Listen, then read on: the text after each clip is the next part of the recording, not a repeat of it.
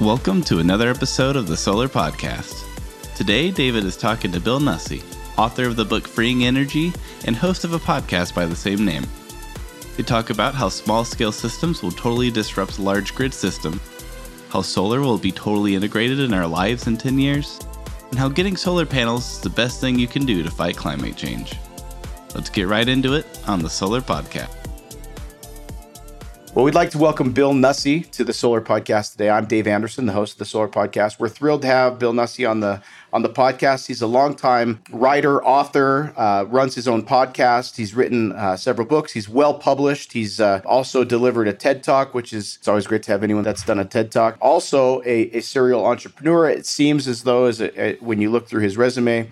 We're thrilled for his experience as an executive. We're thrilled for his insights and takes that he's going to have, both from a technical perspective, but also just from, one of the things that I love about the podcast is that everyone that comes on the podcast, we're all energy users as well. And so we get to have that unique perspective on top of whatever expertise that we might also bring to the podcast as well. So Bill, thanks so much for coming on, and we're thrilled to have you today. Well, Dave, I appreciate it. I'm excited to chat with you about my absolute favorite topic, which is solar and solar and batteries. Yeah, so we'll certainly get into this a little bit, but you most recently published a book, and you can see it over your shoulder there, Freeing Energy. So I'm curious, you said solar is your favorite topic, but the title of the book is Freeing Energy. So how do you make the distinction between energy and solar? And does the book then dive into broader topics outside of just solar? I'm cursed with having gotten a double E degree when I was very young. And so terms like power and energy have very specific meanings to me. And so when solar creates kilowatt hours, it is energy. That's definitionally energy. And what I mean by energy in this context, or freeing it, is that the energy, primarily electric energy, is trapped in this crazy century-old monopoly business model. There's only three regulated monopolies in the United States that I know of: alcohol, gambling, and electricity. So, why are we managing our electric grid and the best single path forward to a clean energy, climate healthy future with a business model that's 100 years old and hasn't changed one iota? So, my book is about how do we free the electricity industry from this business model and let innovation just take off and do the same thing that it's done in other technology industries. And that, along with other things, are an example of some of the things we're going to jump into today. But Bill, I think it would be fantastic for our listeners if you could just give a quick overview of who you are and some of the things that you have worked on and some of the things that you're excited about for the future. And then we can dive into each of those topics. Yeah, so great to start. I've been a tech nerd since I was in high school. I had my first software company when I was 14 years old, back when it was a fairly rare thing. And I just kept building and exiting software companies. And I took one of my companies public. We grew it to 3,000 people and $500 million. I got to press the button at NASDAQ. And then I joined another company, which was in the software as a service cloud business for marketing. And we grew that to be one of the top cloud marketing platforms in the world. And we sold that to IBM. And I wrote the CEO of IBM a letter. And I said, listen, look what you could be. I've been here for a little while. You could do these great things. And she said, well, why don't you come run strategy for us? And so I ended up running strategy for IBM. And that's where I stumbled into the clean energy industry. And a friend of mine said, if you want to learn it, write a book. So I started writing a book a couple of years ago. It was supposed to take 2. It took 4. But I traveled all over the world, met the most inspiring people, and got excited about it. So it's kind of a mixture of help the world, help people, and do super cool techie stuff that is going to create a lot of value for startups and investors. Well, that's incredible. So going backwards just for 1 second. So built a company that you ultimately were able to take public. What was the name of that company? That was called IXL. And not a lot of people have been around long enough, but the internet was quite a thing once upon a time, and nobody was on it. And so IXL was arguably the largest company in the world. If you were some of our clients like Home Depot and General Electric and others, and you said, gosh, this internet thing seems pretty cool. Can we put up a website? Can we sell things over the internet? And IXL was really one of the first companies on the planet that you could go to, and people would pay a lot of money, millions, tens of millions of dollars, to have us internetify their companies. And we had 3,000 people in 25 locations around the world, and companies of all stripes, sizes came to IXL to get them we were the on-ramp for the internet. Yeah, that's incredible. So IXL grows, and ultimately you're able to take it public through the NASDAQ, which is, as an entrepreneur, that's kind of the ultimate, right? Most people think, hey, I want to build a company, grow it, take it public. That's, if you were to try to roadmap out what most entrepreneurs think success looks like, and you'd accomplish that. And then you take that and parlay that into your next opportunity. So what is it exactly that drives you as an entrepreneur? So if you've reached the pinnacle of what most entrepreneurs are chasing, why then go do it again? Particularly, I've done a few more since then, and I'm lining up to do a bunch more now. And people think I'm kind of crazy because at my point in life, why aren't you retiring? Or, why work so hard? And I'll tell you, man, I learned a couple things when I was younger. I learned that I'm really only happy when I'm learning. And so I got to learn. I got to be building my brain and seeing things, a new perspective. I love meeting people that are doing inspiring work. I love building teams. And it's hard work. And honestly, as you get older, it's maybe a bit harder. And some of the techniques, and some of the dumb things to avoid. But it's also just it's harder. People's expectations are different. And so, when we sold the company to IBM, my wife had this notion that we should give away the biggest chunk of the money so that I couldn't retire. And so we have had so much fun. We've been funding electrification projects from Puerto Rico to Africa, schools and healthcare centers where they were off-grid or they couldn't afford electricity, and giving them solar microgrids. Been so fun. I talk about a few of them in the book. And I wanted to be in a position where I felt a fire to go do something that really mattered, to make a dent in the universe. And that's really been the North Star for me. Where am I going to learn? And how can I make a difference to pay it forward? And I raised my kids, who are both young adults now, with a singular notion in life, which is, how do you make the world a better place? And that's the question you have to ask yourself every day. And it could be that you're just helping people who, helping someone across the street who's in a walker. It could be that you're donating $10 billion to charity. Whatever you do, if you at the end of each month, if you don't feel you've made the world a better place, then I think you might find a greater degree of happiness and reward if you ask that question more rigorously.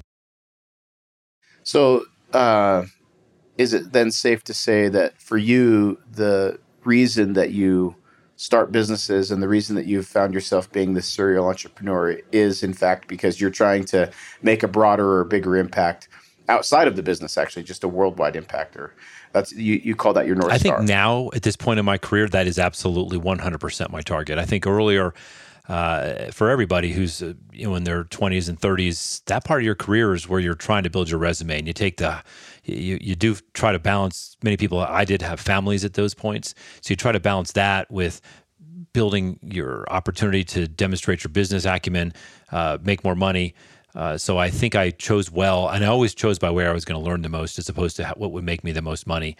So I probably made less money than others, but I learned a hell of a lot. And now I'm in this great position, going to be spinning up some ventures in the next year, all around energy and solar. And I think it's a great place to be. And the path may not be for everybody, but for me, I'm happy. I'm excited. I get up every day on fire. What can I do? Who can I work with? Who am I going to meet? Am I going to meet Dave Anderson today? Someone who's doing great work, getting a message out there, and I'm loving it. So segueing a little bit into, and you've already teased us with some of the information that's in the book, Freeing Energy, but you challenged that perhaps we're not actually running, or we're not electrifying our world the way that we would if we were to do it over again. And so maybe you can kind of talk a little bit about some of the conclusions that you drew through the research and through the time that you've spent either as a podcast expert or through the examples that you've had being a serial entrepreneur, or just in the research that you did for the book. Maybe you can kind of help us and our listeners understand some of the conclusions that you were able to ultimately arrive at as it relates to our energy as we see it today, and what we maybe should be doing or considering or doing differently. Boy, I could spend another few hours answering that question, but let me give you a couple of stories. If I dream of having a time machine, and I would go back in time, and a couple of my heroes are Orville and Wilbur Wright, and I would go back to 1920, and I would bring them forward to 2020, 2022, And I would show them, I would show them a 747 and an F-18 and say, look at this simple idea you created and how it has grown over the century. And it's absolutely transformational to everything in our society. They'd be like, yeah, man, look what we did. That's big. Then I'd go back in time to 1920 and I'd get Alexander Graham Bell. And I'd bring him forward and I'd whip out my iPhone, right? And I'd say, sir, this thing that you created now has grown over 100 years. And from this device in my hand, I can dial 10 digits and reach 7 billion human beings on the planet Earth instantaneously and access the sum total of all human knowledge within seconds. This is what you started. And Alexander Graham Bell should hopefully feel very proud.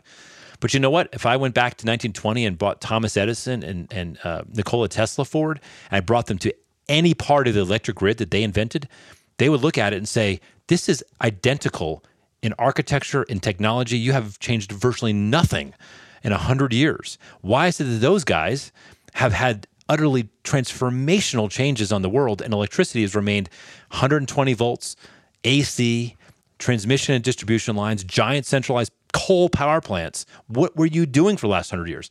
And that realization is what just ignited me to write a book, because we are so stuck like the frogs in the boiling water that we don't realize that this system that served us so well, that electrified the country and the world, it created economic development like no other technology. It was transformational 100 years ago, and it's completely out of date today, and very few people realize it. And so this book is not just a discussion about how broken the grid that we have today is, despite all the good that it does. But we're going to see rolling blackouts this summer, and it's just going to across the U.S. and the world, and it's just so old and antiquated, and but it's really a call to arms for entrepreneurs and innovators to say there's something about to change fundamentally that allows you for the first time in 100 years to break through those monopolies that have controlled this and kept innovation tamped down. And there's a chance for you as innovators and entrepreneurs, or just as everyday citizens, to make a difference in the acceleration towards a climate healthy future. And that is these small scale systems. You think rooftop solar and microgrids are this little idea that sits on the side. The book makes the case. The podcast makes the case. The guests we have, people I interviewed, make the case, I think compellingly, that these small systems are going to completely rewrite the rules of electricity and the way we power the world. They're going to allow us to have electric cars and electric heating and electric industrial systems, and they are not just an afterthought. They're going to become the central part of the story. And the book makes the case, and I have 400 citations and hundreds of spreadsheets and talk to the top experts in the world. And skeptics read this book and they come back and say, well, I've changed my mind. Holy cow, this is going to be a big thing. And for people like me that have spent a career, first in small computers, then in the internet, then in digital marketing, watching massive disruptions take place, shaking up the incumbents and bringing in a bunch of garage shop, long-haired startup people, this is the same thing that's going to happen here. It's going to be so fun. And by the way, as a consequence, 770 million people today have no electricity at all. They have nothing. And this tsunami is going to sweep by and provide them the beginnings of the economic ladder that we in Europe and America have enjoyed so much, has worked so well for us. So it's going to get people in Africa and India on that same transformation in their well-being and their livelihoods that we in the U.S. have had for 100 years. Yeah, so many things we can try to unpack there. So thinking about the example of Alexander Graham Bell, no way he could have foreseen in 100 years what the telephone ultimately has become for us. It would have been impossible. In some ways, I think it's impossible for us to really understand what the energy system and energy transformation is going to look like. But I would imagine, and you've already mentioned or alluded to a few of them, that you've drawn some of your own conclusions about some of the innovation opportunities that might exist. And so I'd love to hear your take on what you think some of those might look like. You mentioned microgrids and a handful of other things, but what are some examples that might be controversial or might actually be things that people hadn't even thought of? So are some conclusions that you were drawing as you were doing the research for the book? The last couple chapters of the book, I've got 50 examples of business segments that will emerge, that each of which will be multiple billions of revenue a year. And some of my favorites from that, and these are all under the rubric of freeing energy. These are all things that will happen because the small scale systems will disrupt the large scale grid, central power plants, et cetera. By the way, it won't replace utilities, won't replace the big central power plants, but will play a far larger role than anyone sees. A couple of examples. When you think about your house, you've got a rooftop solar. But I think in 10 years, that's going to be those large squares with wires behind them are going to be an antiquated idea. Maybe it takes a little longer, but you're going to see virtually every surface, particularly roofs, with what they're called BIPV, building integrated photovoltaics. So rather than a separate device that goes on top of a roof that you've already built, the roof is solar. The shingles are solar. So you only have to cover the roof once. And this doesn't sound like a really giant breakthrough, but if you look at the economics, you look at the adoption that will happen from that, this is going to be transformative. Imagine if someone told you 20 years ago, well, we're going to use our telephones by touchscreens. We're not going to have buttons. You're going to be like, okay, so that doesn't seem that big of a deal, but we look at what happens with an iPhone and how the Apple changed the way we interact. I mean, it was transformative and opened the floodgates for smartphones to take off. And this building integrated photovoltaics are going to completely change the way we think about electricity generation within our local house and community. It might be your driveway. It could be your windows, your walls. They can all be photoelectric generating. And if you have all these surfaces generating electricity from the sun, you can, in almost a very large number of houses in the United States, will have more than enough surface area to do everything that house needs for electricity, including electric vehicle charging. I think the second one it's difficult to explain because it seems obvious, but electric vehicles are going to be far more disruptive to the grid than most people are seeing. So let me give you an example. Right now, EVs are taking off, especially with gas prices being so crazy high, but they're still just a direct replacement for the gas-powered cars that we've been using for a century. So in that regard, they're an improvement, but they're a marginal improvement, or maybe a big improvement, but they're still the same solution. But really what that electric vehicle is it's a gigantic mobile battery. The battery in the average Tesla, for example, could power the average American home for 3 or 4 full days.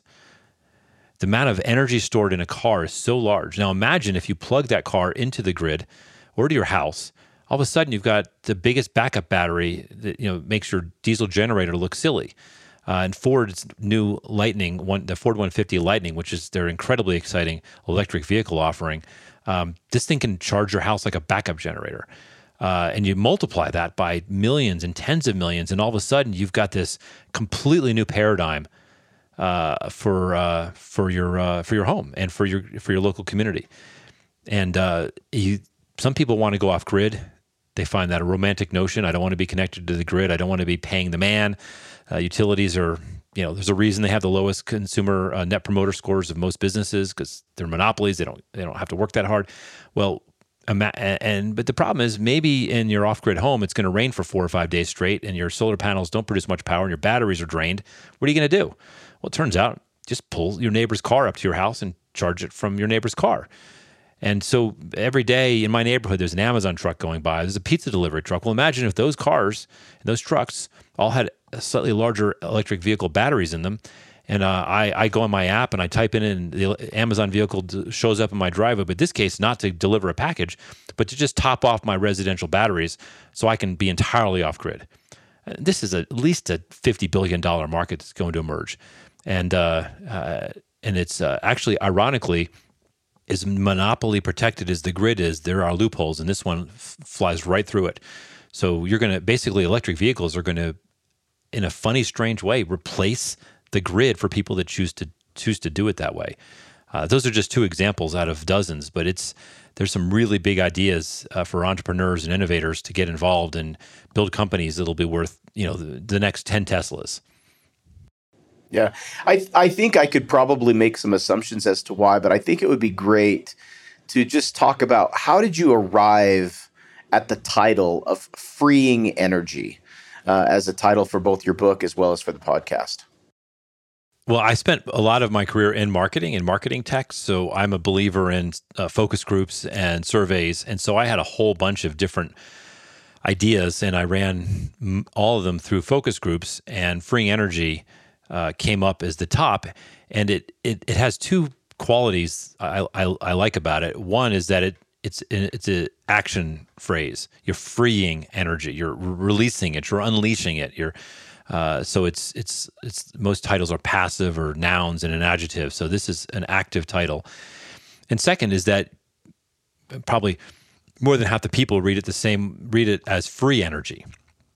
And that's not by accident. So while what I'm proposing isn't free, it's way, way cheaper than the grid electricity. And so in some senses, compared to the price of buying electricity from the grid, it will be free. And so it has that double entendre that I think captures people's immediate attention. And there was nothing else I had that was even close in terms of the title appealing to the broad audiences I was targeting. Yeah, well, I hope I'm not being so bold as to perhaps offer a third example. So one of the things that both many of the guests that have come on this podcast and many people that I've had conversations with have talked about how liberating it is to go solar as well.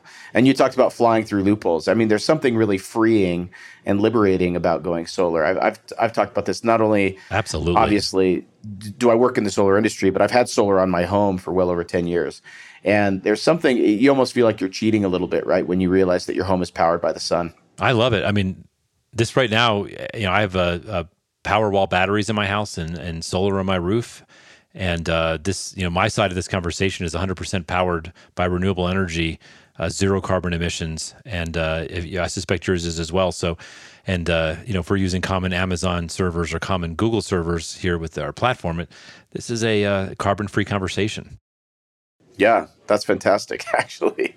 And something that's never actually been pointed out on the podcast before, but absolutely true. So, yeah. So also, if I might just go back a little bit. So you talked about all this new technology that's eminently coming, and these new innovations that are coming, largely made possible because of the innovations of being able to take, instead of large central generation stations, being able to power your home with solar panels that are on your home, built-in PV or BIPV, BIPV, all of these types of new innovations.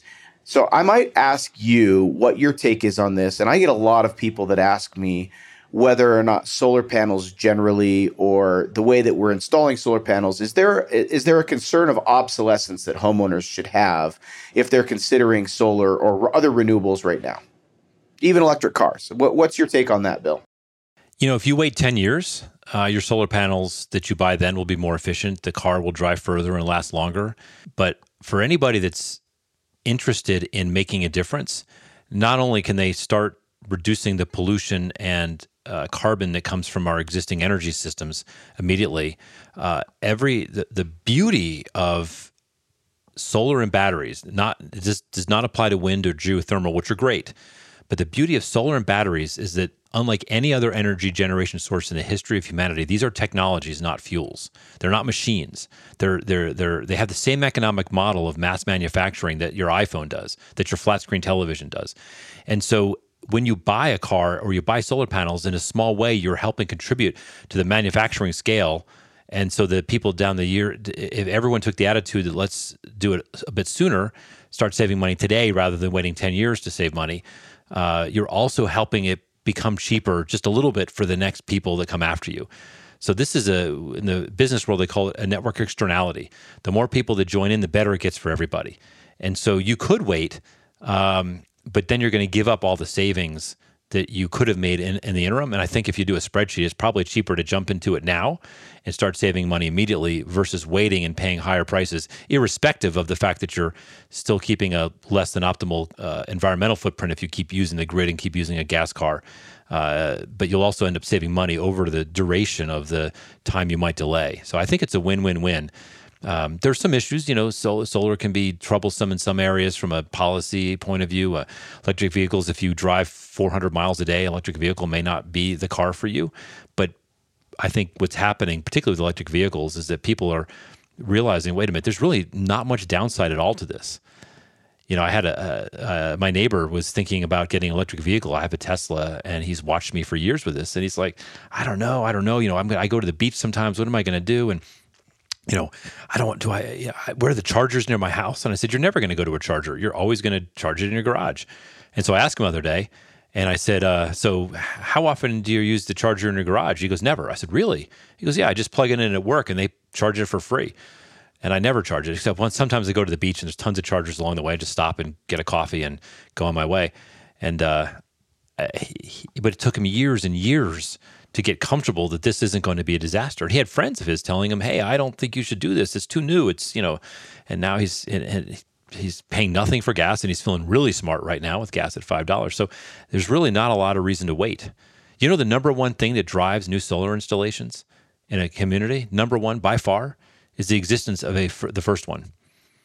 And as soon as the existence of the first one. As sosoon as anybody in a neighborhood, I can give you papers and science papers on this, but as soon as somebody puts a solar panel up where others see it, they just fall like bowling pins after that. Yeah. Well, there's certainly a lot of interest by even people that don't have solar in solar. But unfortunately, there's just as many misconceptions about how solar might work for them or how electric cars might work for them. And there are the corner cases where if you're going to drive 1,000 miles a day or something like that, the electric car might not be, at least yet, right. Might give not it a be few the years. Perfect fit.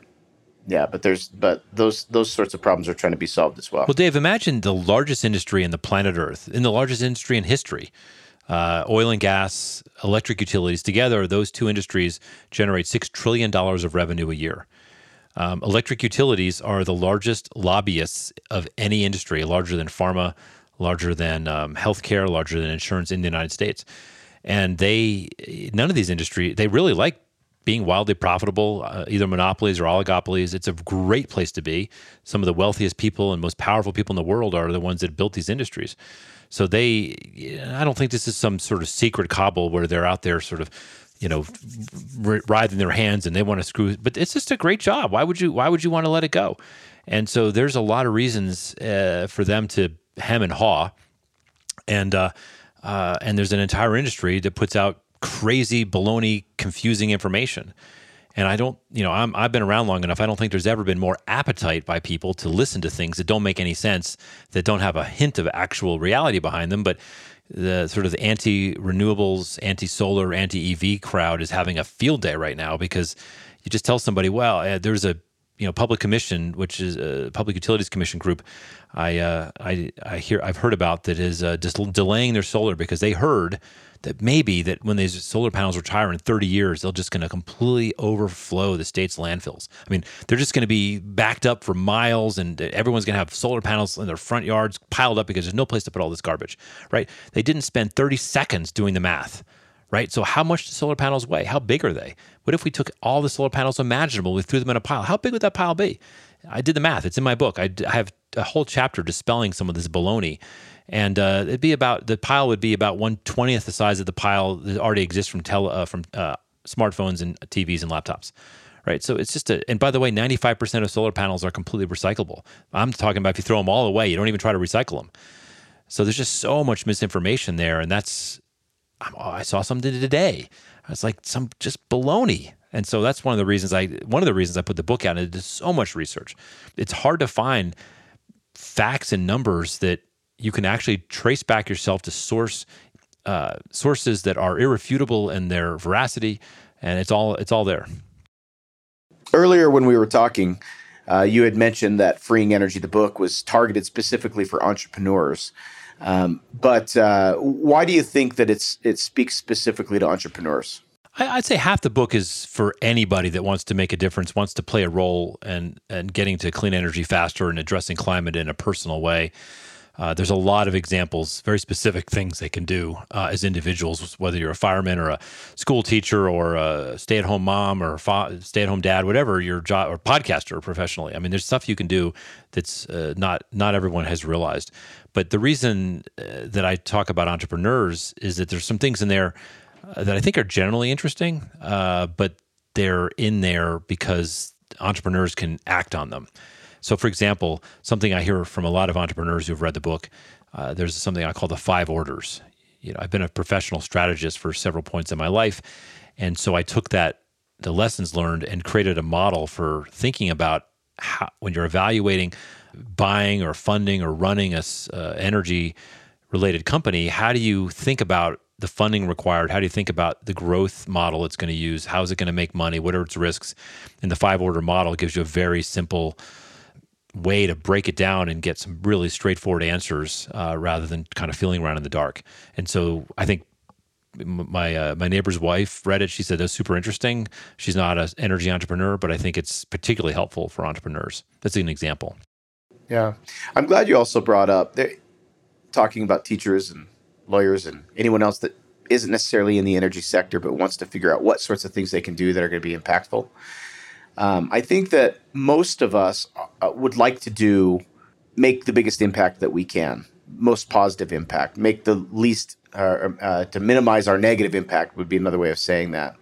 But I also think that we hear about these different causes, whether it's through Facebook or a meme or some other random place where we might figure out what the most impactful thing is. Does the book kind of talk about that at all? Absolutely. Or do you, Bill, have some opinions about what sorts of things are the most impactful things that individual homeowners and individuals should be and can be doing right now? I do. And I wanted to learn that for my own life. I wanted to see what could I do that could reduce my carbon impact, and and also what can I do within the scope of my budget and convenience. I would be lying to tell you that I don't appreciate the conveniences of modern life, and so I don't want to go out and do crazy hard things if I don't have to. And so I looked at several scientific studies to see what an individual could do to reduce their carbon footprint specifically. And I cite a couple of them in the book, and the summary of them is that if you're fortunate enough to live in a standalone suburban home like I do, which not everyone can or does, the number one thing that you can do is to put solar on your roof. That's substantially greater carbon reduction than eating vegan, recycling plastics. It's even a greater impact than switching to an EV, even if you have a long commute. The number one thing you can do in the United States, on average, is to never use a car, never take public transportation, but to ride a bicycle everywhere. That is the number one thing you can do. The number two thing you can do is to get solar panels on your roof. And then number three is to get an electric vehicle. And then the food and not eating beef, things like that can also have an impact, but not nearly as large for the average American.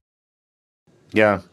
I think that's going to be that's a surprise to a lot of people. I don't want to minimize any good thing that people do. So, but for example, in California, yeah, of course. And, but as an example, in California, there was a pretty strong push toward moving away from plastic straws. And in and of itself, I'm not going to opine on how big of an impact that does or doesn't make.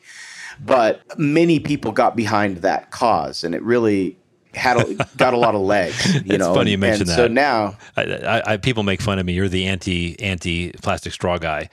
Really? Hey, totally. Use paper straws, no problem. But don't mistake that for making a really big dent in the climate and the environment. It's a great thing to do. It's pretty easy to do, but there are way bigger things you can do to help the environment than use non-plastic straws. So it's funny you mentioned that. Yeah. And it's also interesting too. My life is more negatively impacted by a paper straw versus a plastic straw than actually powering my home by solar. I mean, powering my home by solar actually saves me money and doesn't change my life in any way. And it's the most impactful thing, as you've already stated, that I can individually do to reduce my carbon footprint. And so, again, I'm not trying to minimize any good thing that anyone well-intentioned might do.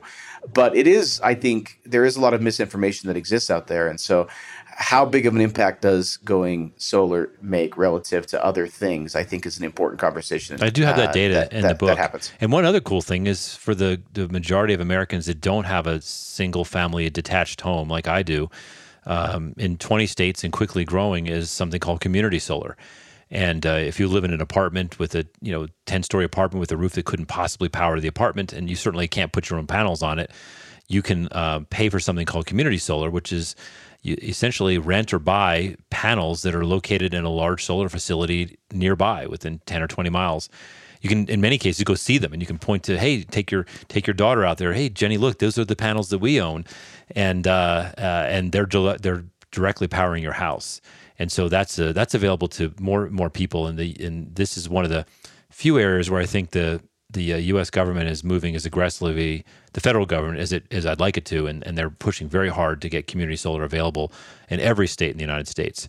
And I'd love to see that. That's the great equalizer, because it lowers it like what you and I have. It lowers our bills, but you don't have to have a roof. It's a win-win-win. Yeah. Bill, I'm always appreciative, and I like meeting people that practice what they preach, entrepreneurs that are trying to build businesses that are good for people. I'm also very appreciative of people like you that are doing philanthropic things, like trying to provide light and energy to parts of the world that would be without it were it not for solar or other things like it. And but you're also an entrepreneur at your heart. And so you're growing businesses, and you're using some of the gains, at least in part, from those businesses for the betterment of the world and for other people. But it's probably worth talking about some of the businesses that you're currently involved in. So we talked a little bit about Solar Inventions, a business that you're currently associated with. I'd love to get a little bit of a synopsis or an overview of what the company does and why you're excited about it right now. So 95% of all the solar in the world is silicon-based. There's thin film and a few others. There's some new ones coming out. They may or may not be successful, like perovskites, but generally, nearly all the solar panels you've ever seen anywhere are made of crystal silicon, and more monocrystal and super pure, 99.99999% pure silicon. And it's hard to make that, but and that 70% of it's made in China, which is, if you read the headlines, is a huge dispute. President Biden's, there's tariffs, and Trump did tariffs, and Biden did tariffs, and it's just a mess.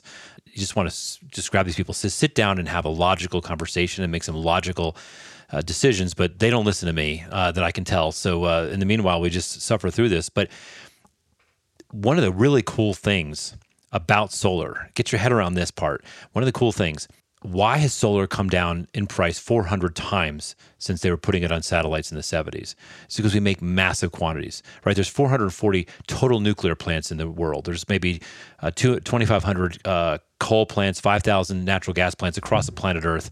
And so those prices haven't dropped a lot. But wind, now we've made a lot of wind turbines, and wind has come down a lot. So there's been about 500,000 wind turbines built. But nothing has come down like solar. Because as of last year, since the beginning of the solar industry, we built about 120 billion solar cells. And so I talked to a scientist once who told me that scientists know more about silicon as a material than anything we've ever manufactured, because it's used in microchips and used in solar cells. And so what my startup is, one of the scientists who's one of the world's experts on silicon, and he came up with a way to slightly modify the manufacturing process of these 120 billion cells that have been made and improve it a little bit. But because we're making billions, tens of billions of these every year, a little change can make a profound impact on the profits and the efficiency of cells. So we spent the first couple of years commercial, or getting this ready for commercial and testing it in the lab and small installations. I've got some of the cells on my roof here, and then we spent some more time getting it patented. I'm not a huge fan of patents, but if you've got a scientific breakthrough, that's about your best option. And now we're taking it across the world, and hopefully next time I talk to you, hopefully it'll be built in and shipping with commercial solar products from some of your favorite solar manufacturers. And it's just really cool. It's super science geeky stuff, but it works, and it's a better way to make cells. And by the way, it works with 100% of all the existing manufacturing. That's its superpower. You don't have to buy any new equipment. You don't have to make any big risky changes. It's, as they say in the industry, it's bankable. But it's not something we would make ourselves. People say, well, why don't you take this invention and make your own solar panels yourself? And I'm like, well, it's like if we have a better tire tread and you're asking us, we should go make cars. The best place for a tire tread innovation should be for the people that make cars. And so that's who we're talking to, and hopefully soon have people licensing it around the planet. Yeah. So I don't actually think even people that work within the solar industry fully understand or appreciate how a solar cell works, right? I mean, you essentially have a fairly unstable, negatively charged substrate with a fairly unstable, positively charged, and you have a PN junction or a junction where those cells are trying to cross each other, and that creates an electrical current that ultimately powers our homes and vehicles and creates energy. And those pesky photons come down and sort of take advantage of that, as you call it, that lack of stability, and they push the electrons from one end to the other, and that's current. It's kind of magic. It is magic, and because of that, it's not like a fuel source or an energy that sort of like, you have to, like with oil or gas or coal, that you burn it and it's gone and you used up that energy. You've essentially taken the potential energy that existed in the coal and you've created a current or created energy with it. Cells, they say that the useful life is maybe 25 or 30 years. You quoted 30, but 33 for the average one, and they're going all the new discussion is 50 years, just to put it out there. Yeah, which is actually what I was going to even comment on. So, I mean, we're not really looking to wad up and throw away all of our solar panels in 30 years anyway, but the useful life is much longer. So you also hear about this percentage that gets thrown around about solar cells as well, or solar modules themselves, which is the percent efficiency. And typical modules presently are around 20% efficient. Solar cells may be a little bit more efficient than that. So to the layperson, that might sound like, oh, these panels are going to get 5 times more efficient. What they're really talking about is the percentage of the energy that's coming from the sun being converted into usable electricity. And I hear different numbers from people that are smarter than I am, that are very sciencey and very techy, that say maybe in a lab you could get to 30s, somewhere in the 30% efficient. I don't get in that argument, but we really are pushing the cusp of how efficient solar modules can get. It sounds like this innovation with solar inventions is one of those step function improvements that really could help the entirety of the industry if it's deployed correctly. At least that's the hope. It's a small improvement. It's like a 22 to 23% improvement. So it's not a 20. It goes from a 22% panel to a 22 point something panel, but it's the cheapest, lowest risk way to make that small improvement. The reason your iPhone gets better with each new generation and your battery lasts longer with each new generation is there's dozens of little companies making or scientific breakthroughs that are put together into the new recipe, the new product, and the net effect is something that in aggregate is much better, much bigger. And we're a part of that evolution in solar. There's probably 20 other scientific breakthroughs that are going to make your solar panels go from 22 to 25% in the next 5 or 6 years. But a couple of quick thoughts for you on that. Those numbers just don't matter. If you look at the cost of a solar cell, it's maybe 20-25% of a solar installation.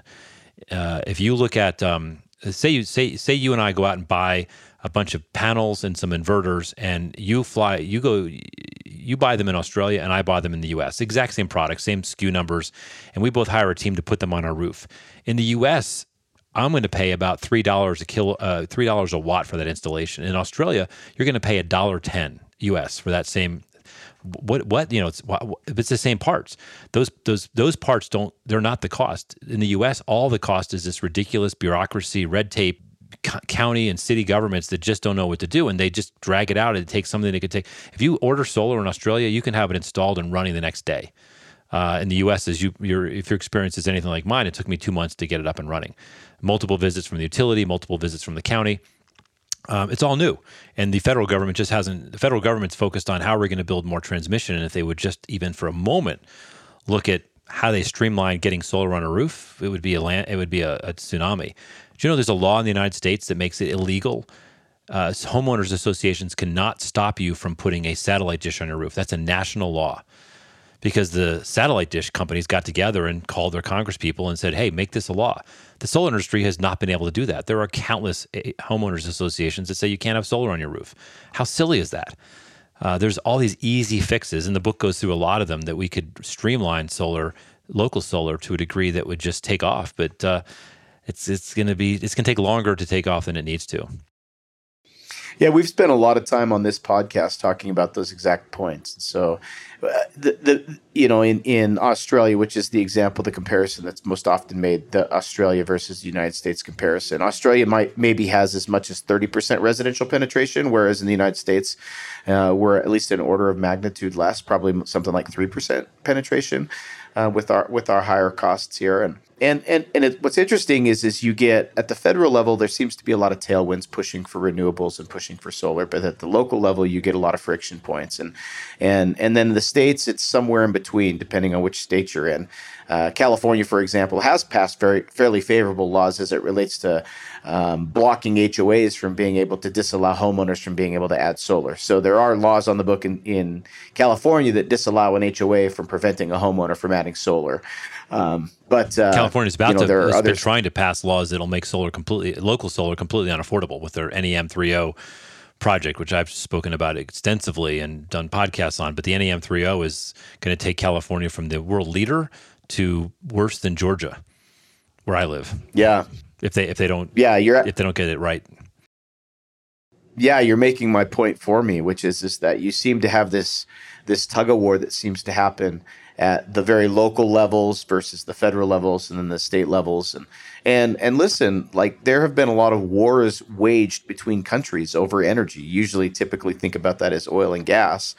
Now there's new wars being fought at the state level, and I use the term wars fairly loosely here, obviously. But there's a lot of fighting that's happening over how and where we're going to get our energy. The utilities have a big dog in that fight, and they obviously, as you've already pointed out, strong lobbyists as well that have had the ears of their legislators for a very long time. It's pretty cool to be like an industry where your profits are practically in every situation guaranteed. And they're guaranteed to be among some of the highest profits of any industry in the country. And you don't have to, you can have a really low customer satisfaction score. It doesn't matter. And the more stuff you build, the more money you make. And there's, in the case of a state like Georgia and California, there's 5 people called public utility commissioners who have the unilateral ability to decide what your future looks like. I mean, that's just a great job. I mean, it's not as good as winning the lottery or being, say, Harrison Ford in Hollywood, but it's a pretty good job. And they don't want to give it up easily. I've met many utility executives, and I haven't personally met any that I didn't think were great people. And they go to bed at night feeling good that they are powering the country and doing great work. But that's what their dad did, and that's what their grandfather did, and that's what their great-grandfather did, and the great-great-grandfather did. And it just it needs some revisioning. And if it's there's a great quote in my book. It's very difficult to get someone to get their head around something when it will reduce the size of their wallet. And that's the challenge. Yeah. Yeah, I know that's true. On a recent episode of our podcast, we had a couple of members of the board and a person that was specifically hired to work with Flossia to help down in Florida, where they were having similar net energy metering challenges. And at least for the short run, it's been found Governor DeSantis actually signed and shot down the petition that was potentially going to kill that budding industry down there. Solar is fairly new to solar, even though Florida is one of the sunniest and best states for solar, as well as residential homeowners in Florida tend to be huge consumers of energy. Yeah, especially days like we today. See some of the largest. Yeah, we see some of the largest systems installed in Florida across the country compared to other states. 85% of Floridians wanted rooftop solar, and yet the majority of their legislators, who they presumably voted for, voted to pass a law that would essentially make solar uneconomic. And some local journalists sort of dove into this, and the law that was proposed and was voted into law, fortunately vetoed by the governor. But the words of the law were actually from an email from the utility. The utility said, "Here's what the law should look like." And in my book, I've got several other examples. Florida's really the craziest place, and some of the things that Florida utilities have done to thwart local energy are really surprising. And that's kind of ground zero for some of these fights. But in this particular battle, I think local energy came out on top. But like you said a moment ago, this battle's far from over. Yeah, well, this is not the first attempt from the utility companies to try to shoot down solar, actually. So this is the most recent attempt, but not the only attempt. And so you can kind of count on the fact that utility companies are going to continue to find ways to try to challenge how homeowners are receiving their energy. They want to be the providers of energy in perpetuity. For it's a great job if you can get it. It is a great business to be in. It's a great job if you can get it. Anyway, Bill, it's been fascinating to have you come on the podcast and talk about it. The wealth of knowledge that you have is fantastic. I would encourage anyone that hasn't to go out on Amazon, I know that the book can be found on Amazon, and I would we'll go ahead and link to it as well in the podcast. So if anyone's looking for it, they can certainly find it. We have a great there. audio version, by the way. I looked high and low to find the great voice, not my voice. And I was going to say, Bill, are you the one that read the book? And they told me not. Advice from my friends was not to do it. So I wasn't looking for a guy that sounded like Gandalf. And he's not quite that heavy toned, but he's a great reader, and he did a wonderful job with it. I really like audiobooks, and that was I'm really pleased with that. For any of your listeners that prefer listening, we did Dave did a great job with that. Not you, Dave, another Dave with a better voice than I have, I'm sure. Yeah. So, and where can they find that audiobook? All of it's on Amazon, and if you also in many independent local booksellers, if Amazon's not your thing, and Barnes and Noble, Kobo, we are available in the book's available in just about every place you can buy a book, and we even have a Japanese version. What's the expression? I may not be famous here, but I'm big in Japan. The book's big in Japan, so they love local energy. They don't have a lot of land, so they love local energy there. Well, I can see that the book is in print in Japanese, looking again over your shoulder under the copy of English. So that's fantastic. And if you enjoyed listening to Bill as much as I did, I would also encourage you to go to Bill's podcast, which is also called the Freeing Energy Podcast. It can be found where podcasts can be found, and get more of his great takes. And it's been fantastic to have you on the podcast with me, Bill. And I'd love to have you come back again and talk about maybe the progress of Solar Inventions and some of the other businesses that you're presently working on.